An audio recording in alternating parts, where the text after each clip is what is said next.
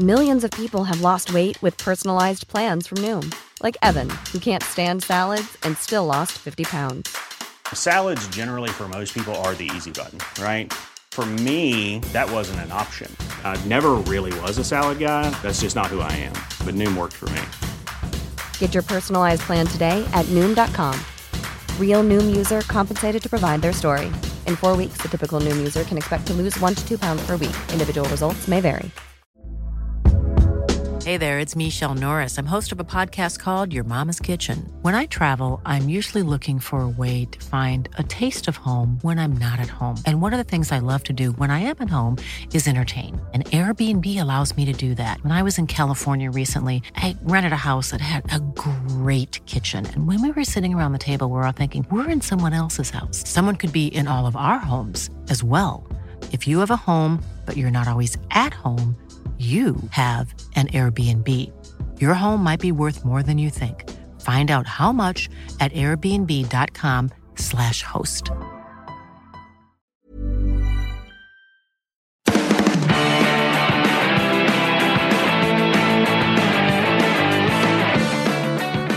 We'll do it live. We'll do it live. Welcome to World Soccer Talk Radio here on the Sports Byline Broadcasting Network. Fresh week, fresh start. Good to be here with you. My name is Nate Albarea. Tweet me at NateWST. Follow all of us at World Soccer Talk. What a weekend. What a weekend all over the footballing world, all over the soccer world, the calcio world, whatever world you're living in. If it has a little round ball and 22 men or women chasing it, what a weekend. The U.S. women's national team, Mexico, Argentina, England, Italy, Spain, Northern California. I soaked it all in. I traveled everywhere in my own mind this weekend. A lot of it centered around the Premier League, where everyone is talking now about that Dele Alli goal, that Tottenham strike that ended up being the match winner at Selhurst Park against Crystal Palace. That Dele Alli goal, talking about it as one of the world goals of the year. And I'm back here in Northern California thinking, oh, come on, let's not get over the top here. It wasn't even the goal of the weekend. That has to go to a 25-yard thunderbolt volley from Kobe Vara for the Shasta Wolfpack JV squad, who defeated Red Bluff 7-0. On Friday afternoon up in Redding, California. 8-0-0, by the way. Big piece of information. I know you guys are dying to know the record right now. 8-0-0. 4 more matches to go. We shall see what our Shasta Wolfpack boys can accomplish. But no, in all honesty, Dele Alli with one of the goals of the year in the Premier League. One of the best goals I've seen in a year or so. Spurs are flying. The legend of Klopp's glasses. I mean, the 5-4 victory for Liverpool at Carrow Road against Norwich. And I'm telling you, as a Liverpool fan, whether it's Luis Garcia drinking sangria, Luis Suarez scoring hat tricks, or this incredible 5-4 victory and the legend of Kloppy's glasses, I love when Liverpool play on the road at Norwich. It's the house of beautiful things. And how about the Super Classico down in Argentina, the first edition of it here in 2016? Boca and River in a preseason match with a 20-man brawl and 3 red cards. You gotta love it. Hope you enjoyed your footballing weekend, and we've got a very special treat for you to open up this week. Shaka Hislop is going to be with us. That's right, the former Trinidad and Tobago and West Ham goalkeeper with us on the other side of this break. Cannot wait to get talking with Shaka. Why don't you stick around? World Soccer Talk Radio. Down to Electric Avenue, and then we'll take it higher. Oh, we're gonna rock down to Electric Avenue, and then we'll take it higher.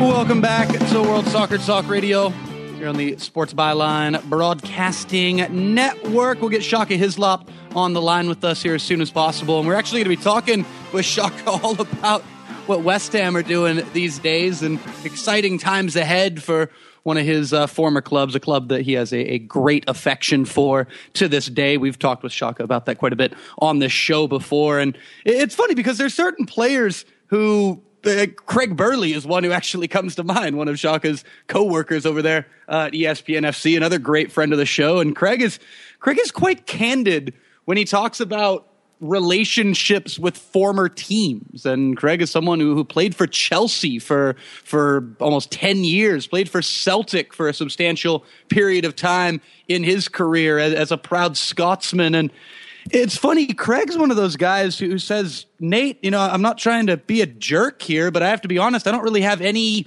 added affection or devotion or loyalty to Chelsea as a pundit, as a broadcaster, a writer, whatever it may be. I don't have any loyalty to Chelsea any more than I do to Manchester United or Crystal Palace or Grimsby Town or Crawley or Swansea. I mean, the point being that, and even Celtic, he said even his time at Celtic, where he enjoyed himself greatly, where he has nothing but good things to say about the time that he spent in Glasgow playing for Celtic. He says, I really don't actually have any level of loyalty to Celtic over Rangers, over Aberdeen, over any other team in Scotland or any other team in the world for that matter. And I bring that up because the juxtaposition here is fascinating, because you get guys who are former pros like Craig, who not to say that they weren't giving their all for their teams, but they don't have that level of lifelong connection that some players end up having with certain clubs. And I have to say, Shaka Hislop, funny enough, is for me in all of my experience talking with ex-professionals and guys who've been around the game for decades plus, Shaka is someone who has great loyalty to West Ham. And I don't know what exactly it was. I mean, I wasn't a fly on the wall at Upton Park during his time there, but from everything that I've heard from him, I can be led to believe that he was treated incredibly well, that he also has an amazing amount of respect and appreciation for Harry Redknapp, the man who signed him at West Ham when he was a youngster and had the faith in, this is back before foreign goalkeepers were such a commonplace in English football, but having faith in this man from the Caribbean, being a Premier League goalkeeper. And so it's interesting because I have such great respect for both of these men that I'm bringing up, and we've had both of them on the show multiple times. And I just think it's so funny that Shaka has got this incredible loyalty to West Ham and everything that is the Hammers. And I can't wait to talk with Shaka about West Ham moving forward and his thoughts on the new Olympic Stadium and saying bye to the Bowling Ground, Upton Park, and everything that the fans are going through right now. A lot of people making this really interesting comparison of West Ham to Tottenham right now and where Tottenham have gone under Mauricio Pochettino over the last couple of seasons. And my God, what they're doing right now, developing a hell of a lot of momentum in the Premier League. Look out for Tottenham in this wide open race for the top four, where we're still throwing out Leicester City as a potential title winner in the Premier League. Look out for Spurs. That's all I'm going to say, especially with Dele Alli working his magic and everybody else doing their things as well. But there's so many bright things to look forward to for West Ham, and a lot of people are comparing them to Tottenham right now and saying that it's actually going to be West Ham who are going to be the London club to compete with the likes of Arsenal and Chelsea. They're going to be the London club that are going to be right up there in terms of worldwide exposure, as far as the money that's going to start flowing in through ticket sales, through being more marketable, through playing in this Olympic Stadium with a bigger capacity and all that goes with that on so many different levels. And, tomorrow we have the great pleasure of having a very distinguished guest with us who his name is Steve Parish. We have in tomorrow's show, we have the chairman of Crystal Palace with us. So talk about the advancement of London soccer and football in the city of London, all these clubs that are doing the right things and taking advantage of the new money flowing in to the Premier League, taking advantage of the television deals, taking advantage of new stadiums, of foreign investment, all these things. And so I love what's going on at West Ham. I love what's going on at Tottenham. I love what's going on at Crystal Palace. And we'll be talking specifically about the West Ham subject with Shaka Hislop as soon as we get him on the line. And again, tomorrow, be sure to tune in for that one. A very exciting conversation coming up with Crystal Palace chairman Steve Parish, a man who rescued that club 6 years ago from administration, helped them escape bankruptcy. And although they are going through a bit of a rough patch in the Premier League right now, you compare it to where Crystal Palace were 6 years ago. And again, this progression of London football here in the new millennium. It's some fascinating stuff. Getting word that we do indeed have Shaka Hislop on the line. Shaka, are you there, sir? I certainly am. How are you?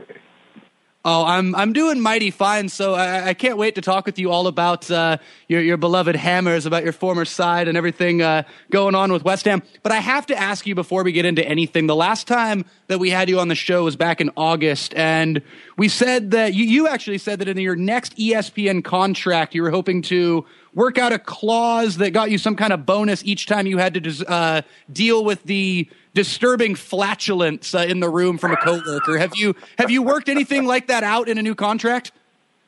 No, not quite just yet. My lawyers are looking at it though because it's a health hazard as well. Well, we've got Stevie Nicol on the show on Friday, so I'll be sure to pass that along. Please do, please, yes. All right, let's get right into the Hammers and everything going on with your former club right now. Let's focus in the immediate. First off, I assume you had a chance to watch the match this weekend and the exciting 2-2 draw with Manchester City, where West Ham, quite frankly, were unlucky at the end to not get all 3 points. It was an incredible game, but take us through your thoughts of this past weekend for the Hammers with the match against City. Well, it didn't surprise me all that much to see West Ham perform as well as they did against City. I mean, we all know that City have been incredibly inconsistent.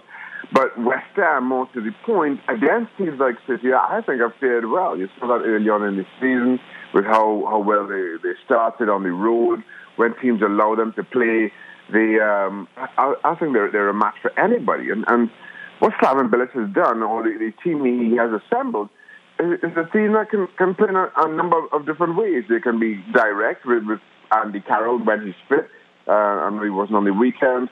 But when you have the likes of Valencia on the park and Saka when he's available, it's a team that can hit you with a lot of pace, a lot of good movement.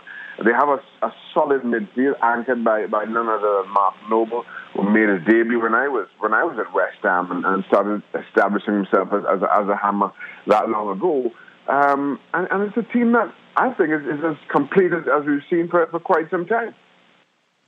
I want to ask you something here, actually taking a step away from the immediate here and talking about something with your West Ham career, because I talked about this a few minutes ago, and it's something that really fascinates me because you have this great affection and great love for West Ham as a club, as a team that you played for. And it's actually another one of your co-workers at ESPN FC named Craig Burley is among, and Craig's not the only one, where guys play for certain teams throughout their career. They'll play upwards of 10 years for a team, and then when they're post-career, when they're a pundit, they're a broadcaster, a writer, whatever it may be, they don't really have loyalty for that team over Manchester United or over a lower division side. It's quite to the contrary for you. You do definitely have a great affection and loyalty, seemingly, to West Ham. Talk about what it was in your time there that made it that way, because you played for other teams as well. You know, what was it about your time at West Ham that carries on something in your heart to this day? Well, it was just the time when I played, and probably a lot to do with it was who I played under and Harry Redknapp. West Ham are a club that, well, certainly I came there from Newcastle, that there was a lot of expectation, and there wasn't that at West Ham. And the philosophy, which is a much-used phrase, it was a rather simple one. Enjoy your football and play to the Ron Greenwood style, which is if you wanted to entertain ball and getting results, you had to kind of appreciate the finer details of the game in terms of how the game was played on the floor, fast paced, and one that the fans could get behind, and the fans bought into that as well. And you saw that a couple of seasons ago when Sam Allardyce, remember, he complained after a game that West Ham actually won, and the crowd booed because they didn't like the style. And that's kind of reflected my own upbringing in the game, playing in Trinidad and Tobago, where all right, maybe because of the temperature and the climate there, the game wasn't just all about kick and rush. It wasn't just all high tempo. It was a lot more methodical. It had a lot more tactics to it back then. And I just felt that my time at West Ham, the way they played and the way they were expected to play, reflected my own roots in the game. And I just much as I enjoyed my professional football. Well, you brought up the name Harry Redknapp, and that's something I want to talk with you on the other side of this break. Shaka Hislop alongside yours truly, Nate Abaurrea, talking a little airy on the other side right here on World Soccer Talk Radio, Sports Byline Broadcasting Network. Stay tuned.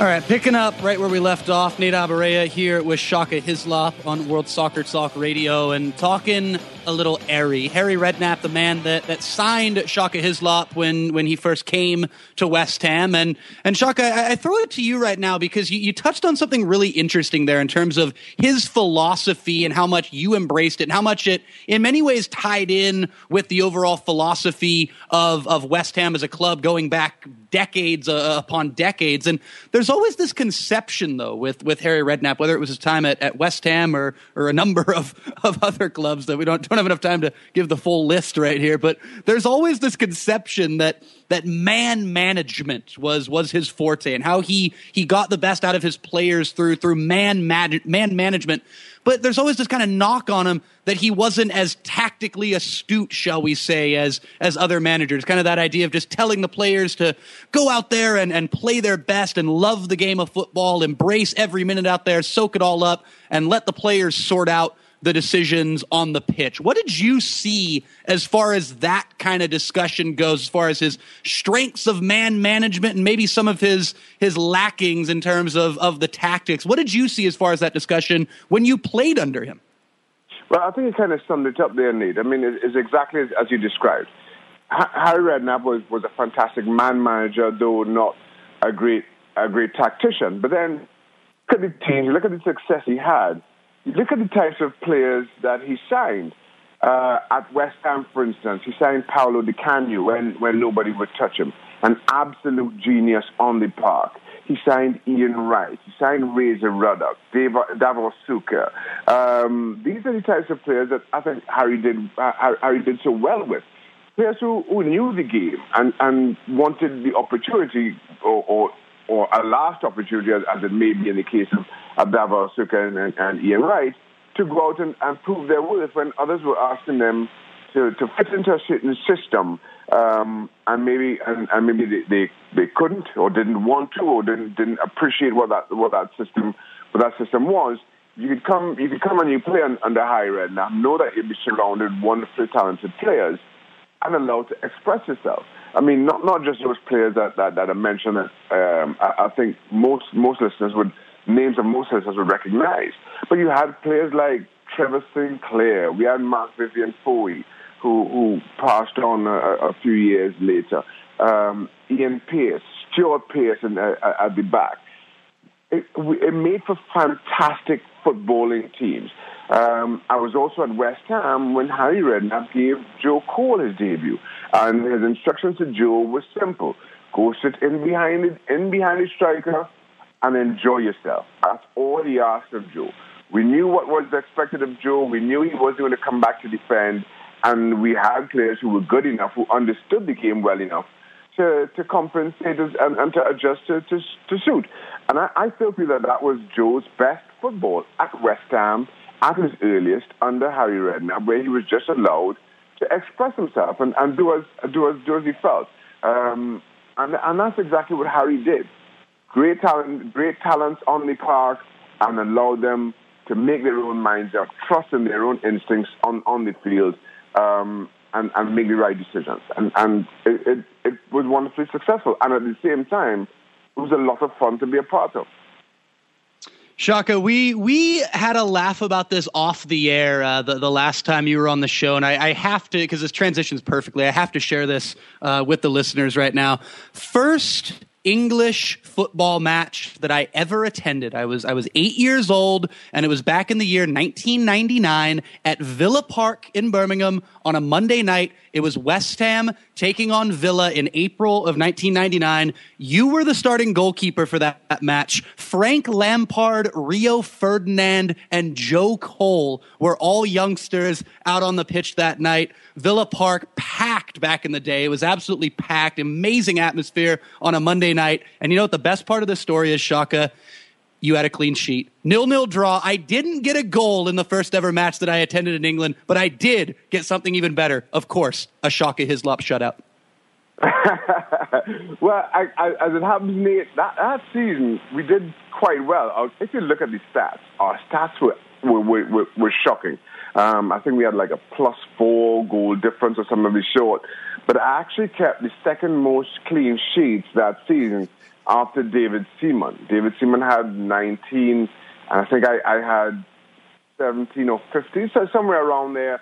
West Ham had, if memory serves me correctly, more clean sheets than Peter Schmeichel and Manchester United at the time. And that was the treble-winning season of Manchester United. What we did do, though, was when we conceded a lot. And that, again, kind of just goes into how we played the game. If we went behind, we were going to chase and we were going to go for it. We never mind just limiting the damage. We were going to go all out and then trying to get ourselves back. But yeah, so clean sheets were a thing we enjoyed, but when we didn't keep them, we were in for an exciting roller coaster, whichever way. Unfortunately, Nate, you picked one of the few 0-0s we had that season. Well, you know what? I'll never forget, Shaka, being a little kid, and I was in the Holt End, too. So, I mean, you can imagine how overwhelming the massive Holt End at Villa Park was. I'm this little kid. There's punch-ups going on around me. There's all the songs and all the anger flying around in the air. And it was the second half with Villa attacking the Holt End. And I actually remember a play that involved you, and it was Dion Dublin playing up front for Aston Villa at the back post on this play where you kind of got wrong-footed going over to cover one post, and the ball nicked off somebody, went back, and Dion Dublin had the entire goal to work with. And I still, to this day, Dion Dublin, one of the great goal scorers of that generation, did so much good. I still don't know what the hell he was doing, but he threw this bizarre kind of like twisting karate kick at the ball when he could have just tapped it right in. He somehow puts it wide. And I remember that was like a great introduction to the life of a goalkeeper, because I still to this day remember I was close enough to see the expression on your face going, oh, wow, like we just got away with that? Awesome. Yeah, exactly. I mean, and I know Dion very well. One of the great players and one of the great gentlemen of the game, I have to say. And yeah, you don't give Dion a lot. You know, you certainly didn't. And a lot of times, I as a goalkeeper, you know who's around you, and when the ball falls to certain players, you kind of know what to expect and know what's coming, and you have to adjust. So it's different for different players.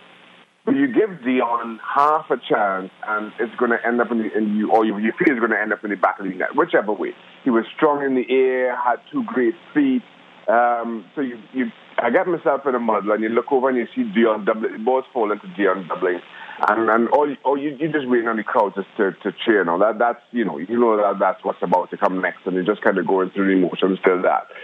And to see Dion miss it or hit it, it's a real thing, and you count your blessings. You get the ball moving again as quickly as possible, just to make sure it's not a dream, or the referee doesn't give him a do-over, and you thank your lucky stars.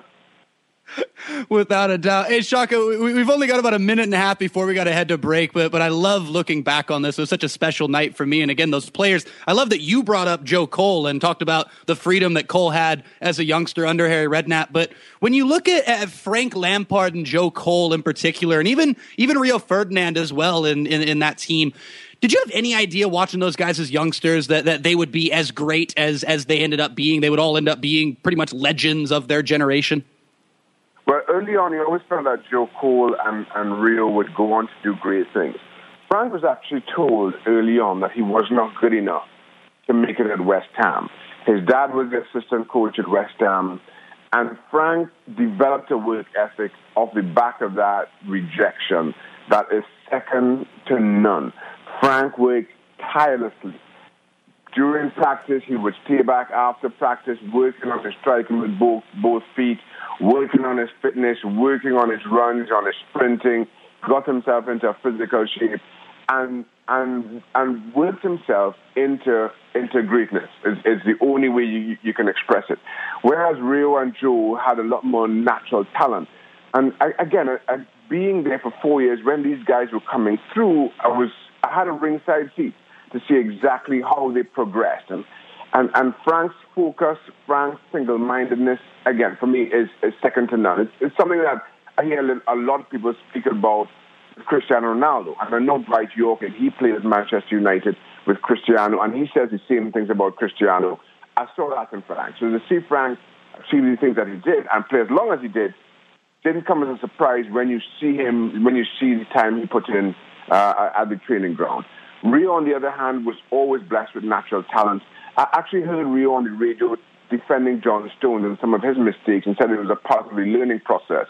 And I saw that. Again, I had a front row seat to that as a player. I probably picked the ball out the back of the net a few times because of some of Rio's mistakes. Hey, Shaka, let's continue. Let's definitely continue this here on the other side of the break. We're back after this. World Soccer Talk Radio, Shaka Hislop, and yours truly, Nate Abaurrea. Stay tuned.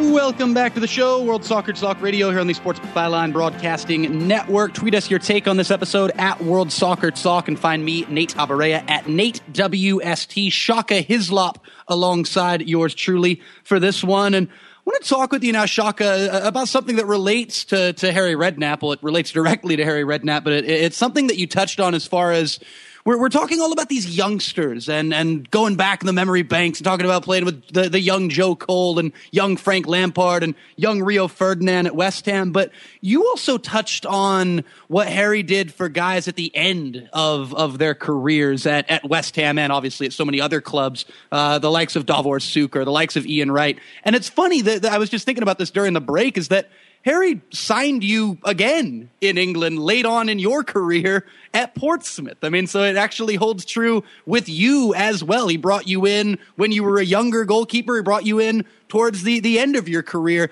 as well. I mean, talk about a relationship like that where a guy as a manager is with you kind of throughout multiple stages of your career and how that relationship was built.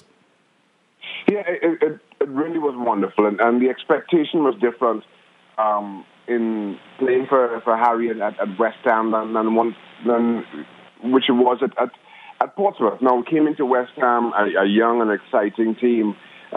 We finished fifth that season. That is still West Ham's highest ever Premier League finish. I'm hoping that West Ham can at least equal that, if not better this time around. But that's another discussion, maybe for another day. And we had we had fantastic experience and youth, as you mentioned. And as long as we played the game in the way that the fans were expected and we enjoyed it, that was all that was ever asked of us. At Portsmouth, it was a different challenge. I actually joined Harry at Pompey. Pompey were in what is now the Championship. It was the First Division. It was branded as the First Division at the time. And Portsmouth had been in the midst of a terrible run. I think in the 10 years previous, or at least 17 times, 7 times the previous 10 seasons, Pompey had only managed to finish above 15th, I think, in League One. And I mean, that's how mired in that division Portsmouth were at the time. And Harry brought me in at the later stages of my career. He brought the likes of Paul Merson in to strengthen that squad. Steve Stone, he brought down from Aston Villa. And again, it was a team that had a lot of experience in it and a lot of good players in it, and maybe at the back end of their careers, and a lot of young talent coming through. We ended up winning the First Division that season and then went on in the next two while I was there. Managed to survive in the Premier League. And Harry then moved on and came back eventually, which part I had already left. And probably retired at which point I only played another year after I left Pompey. But it was, again, a gift of Harry, just kind of knowing the right pieces for the puzzle that he was trying to build and allowing talented players to come in and just enjoy their football and trusting their instincts on the field. Do you think he is done managing on the touchline, being a proper football manager in England? Has his time run out, or do you see him potentially managing in the Premier League again? I think his time has run out. I just feel that now it's been a little bit too long for Harry, that he's been out of the game. The game has moved on, and I think the game benefits from new and fresh ideas. Maybe he comes in and serves in some backroom capacity. While I was playing for Harry, he had Jim Smith as his assistant, who was there on the training field. Was another experienced head that a lot of the players could go to, could lean on, that a lot of the staff could go to and lean on. Maybe Harry plays that kind of role in the latter stages of his own footballing career, as it were. But as a head coach or the first team manager, I'd be surprised if I saw Harry on that touchline again. Well, definitely. And by the way, I encourage everybody to go out and check out our good friend Graham Hunter's two-part interview with Harry Redknapp through the Big Interview series. Some phenomenal stuff within that. And also go check out the Graham Hunter episode of World Soccer Talk Radio from last week while you're at it. But cheers to Harry Redknapp, whether he manages in the top flight in England again or not. An absolute legend of the game. And many people, I'm sure, would echo some of the words that Shaka has just shared here on the show today. All right, we got to jump right back to West Ham because it's such a special season for so many reasons. The main one being the football being played and the chances to accomplish something truly great. And we'll get to that stuff here in a few moments. But I have to ask you about the special sense of this season, with it being the last at the Bowling Ground, with it being the last season at Upton Park, a place that is obviously near and dear to your heart, Shaka. What are you going to miss the most about Upton Park? And what are perhaps some of your greatest memories at Upton Park that stand out to this day? Wow, I'm going to miss the chicken run. Well, not that chicken run is in existence in the way it was in my first spell at West Ham, but it was the section that nobody really wanted to go in front of and play in front of. I remember I played at Upton Park, and this is before it was redeveloped, where the stands were very close to the side of the pitch. The chicken run was kind of notorious for how kind of volatile the fans were. I've played games there where the ball was sitting on the sideline for the opposition to throw, and nobody from the opponents would want to go over and take a throw. And the ball would just sit there, and everybody just be kind of looking over, kind of saying, well, no, you take it. No, I'm not going over there, type of thing. And we would just always raise a laugh from everybody. And I think once the Upton Park was redeveloped, the stands were pushed back, probably 6 or 7 yards from the touchline, all around the park, and it seemed to lose a little bit of the atmosphere, and it definitely lost a lot of the intimidation factor that came with playing at Upton Park. So that has changed. As far as some of my best memories, I don't know. We had some fantastic times, I have to say, especially in that first spell at West Ham, where the football was so great. We had fantastic characters as well in that dressing room. That made it a special place. And then I came back 2005, 2006, played under Alan Pardew, and as I said, the ground had been redeveloped. I think the atmosphere at Upton Park, as I mentioned, it lost a little something. But then we went on that amazing FA Cup run, which don't get me talking about the final just yet, Nate. I'm still getting counselling over that 2006 FA Cup final. And the whole place erupted around how well the team was playing. This was the team had just been promoted that season, so everybody expected us to do little more than just survive.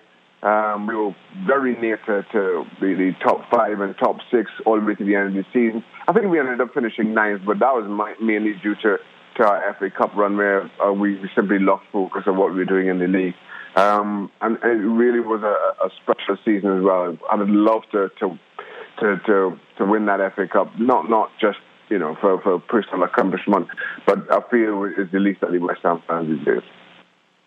Well, I apologize for doing this, but the next match in the Cup for West Ham will be against Liverpool at Upton Park. So I'm sorry to just spit out the facts on that one. But what do you think are going to be the keys for West Ham to defeat the Jurgen Klopp-led Reds in the Cup this upcoming weekend? Honestly, I think West Ham just have to keep doing what they're doing. I'm not at all convinced by Liverpool this season, and this is not a slight or meant as a slight of Jurgen Klopp, a manager who I have a tremendous respect for.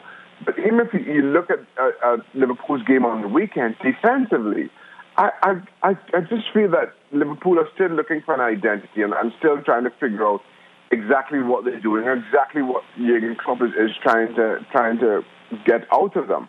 And I feel it's a little bit fractured. Whereas you look at West Ham and you know what you're going to get from this team. Slaven Bilic knows this team now, and I think he has this team playing pretty much how he wants them to play.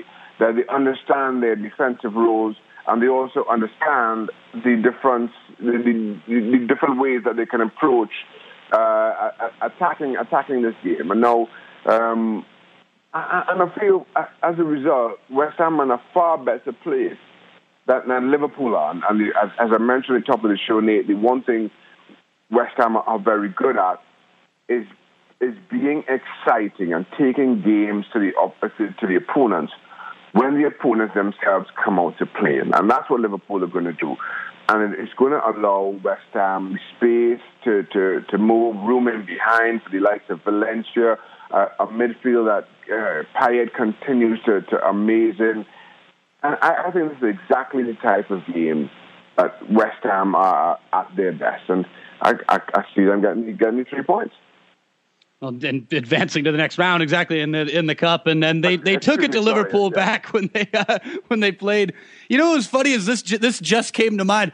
The last time we actually had you on the show, Shaka, it was Liverpool-West Ham a day later. So now it'll be Liverpool-West Ham a few days later. I don't know how this keeps happening for us, but somehow it does. And West Ham have Liverpool's number this year. I mean, that's the thing. In 2 league matches, it's a 3-0 and a 2-0, both in dominating fashion. The 3-0 at Anfield was just a true thumping in every way, shape, and form. And Coutinho actually was sent off in that match. That was the first loss of the season for Liverpool. Back when a man by the name of Brendan Rodgers was the manager. Remember that guy? But yeah, even under Jurgen Klopp, West Ham gave Liverpool a thumping at the Bowling Ground 2-0. So it should be interesting to see how they match up a third time this in the Cup competition. Cannot wait for that this weekend, Liverpool and West Ham. All right, I have to ask you though, going back to the atmosphere that you speak of with the Bowling Ground, I kind of want to close on this, looking forward to next season and even years to follow with West Ham, with this massive move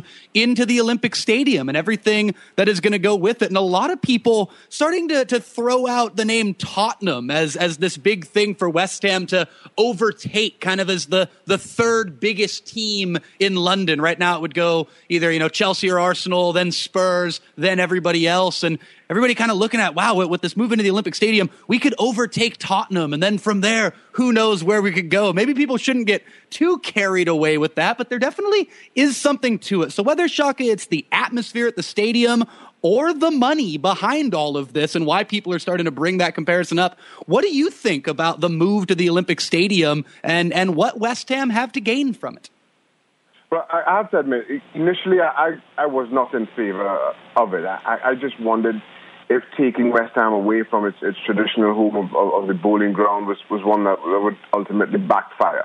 But, saying that's just me kind of wanting to see those traditions maintained. But if West Ham are to have any hope of overtaking the likes of Spurs, they have to move into a bigger ground. They have to kind of expand and grow in that way. Now, the challenge would be, and West Ham have always drawn from that East London crowd, and that's their catchment area. can they cast their net any wider? And I think that's the challenge for the West Ham management to figure out. And if they can, how do they do that? Because as good as the atmosphere is at the Bowling Ground, all of a sudden you're being asked to fill a bigger stadium. Even if you just transplant the same numbers and the same faces into this big Olympic stadium, a lot might very well be lost. And you have to wonder about that transition and whether West Ham can handle it. But again, right now for me, West Ham need to focus on themselves and getting their crowd into the Olympic Stadium. I'm not worried too much about what Spurs are doing or whether they can catch or keep Tottenham Hotspur. Spurs traditionally have a bigger audience, both locally and internationally. And so therefore, right now, that shouldn't be West Ham's focus. They continue to serve the fans that have followed them through thick and thin. And you should also remember that in the years that West Ham were relegated, they were still getting 19,000, 20,000 coming to the Bowling Ground, no question, every single week. They have to continue to service those. The club now has to be loyal to them. And I think as you do that, you grow slowly but surely.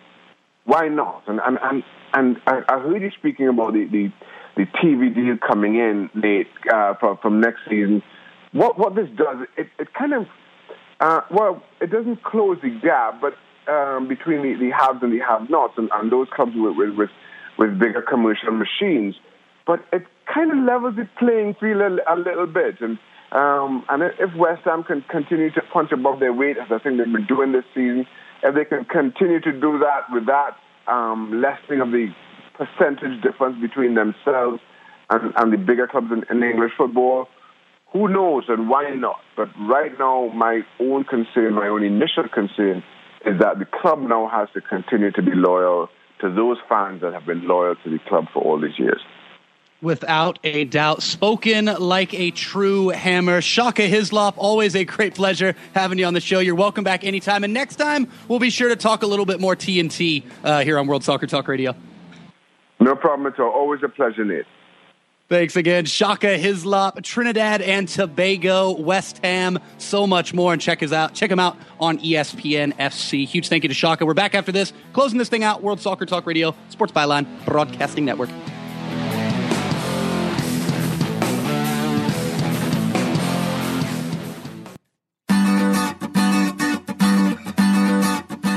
Another huge thank you to Shaka Hislop, and one quote is going to stand out from that entire interview on the great Frank Lampard, who was told he was not good enough for West Ham. And in Shaka's opinion, that helped Frank Lampard develop a work ethic off of rejection and a work ethic that was second to none.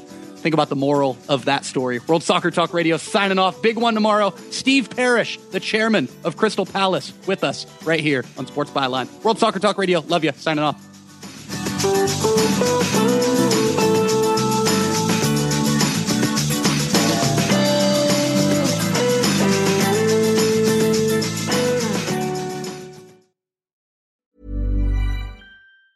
Hi, I'm Daniel, founder of Pretty Litter. Did you know cats tend to hide symptoms of sickness and pain? I learned this the hard way after losing my cat, Gingy. So I created Pretty Litter, a health monitoring litter that helps detect early signs of illness by changing colors, saving you money and potentially your cat's life. Pretty Litter is veterinarian developed, and it's the easiest way to keep tabs on your fur baby's health right at home. Go to prettylitter.com and use code ACAST for 20% off your first order and a free cat toy. Terms and conditions apply. See site for details.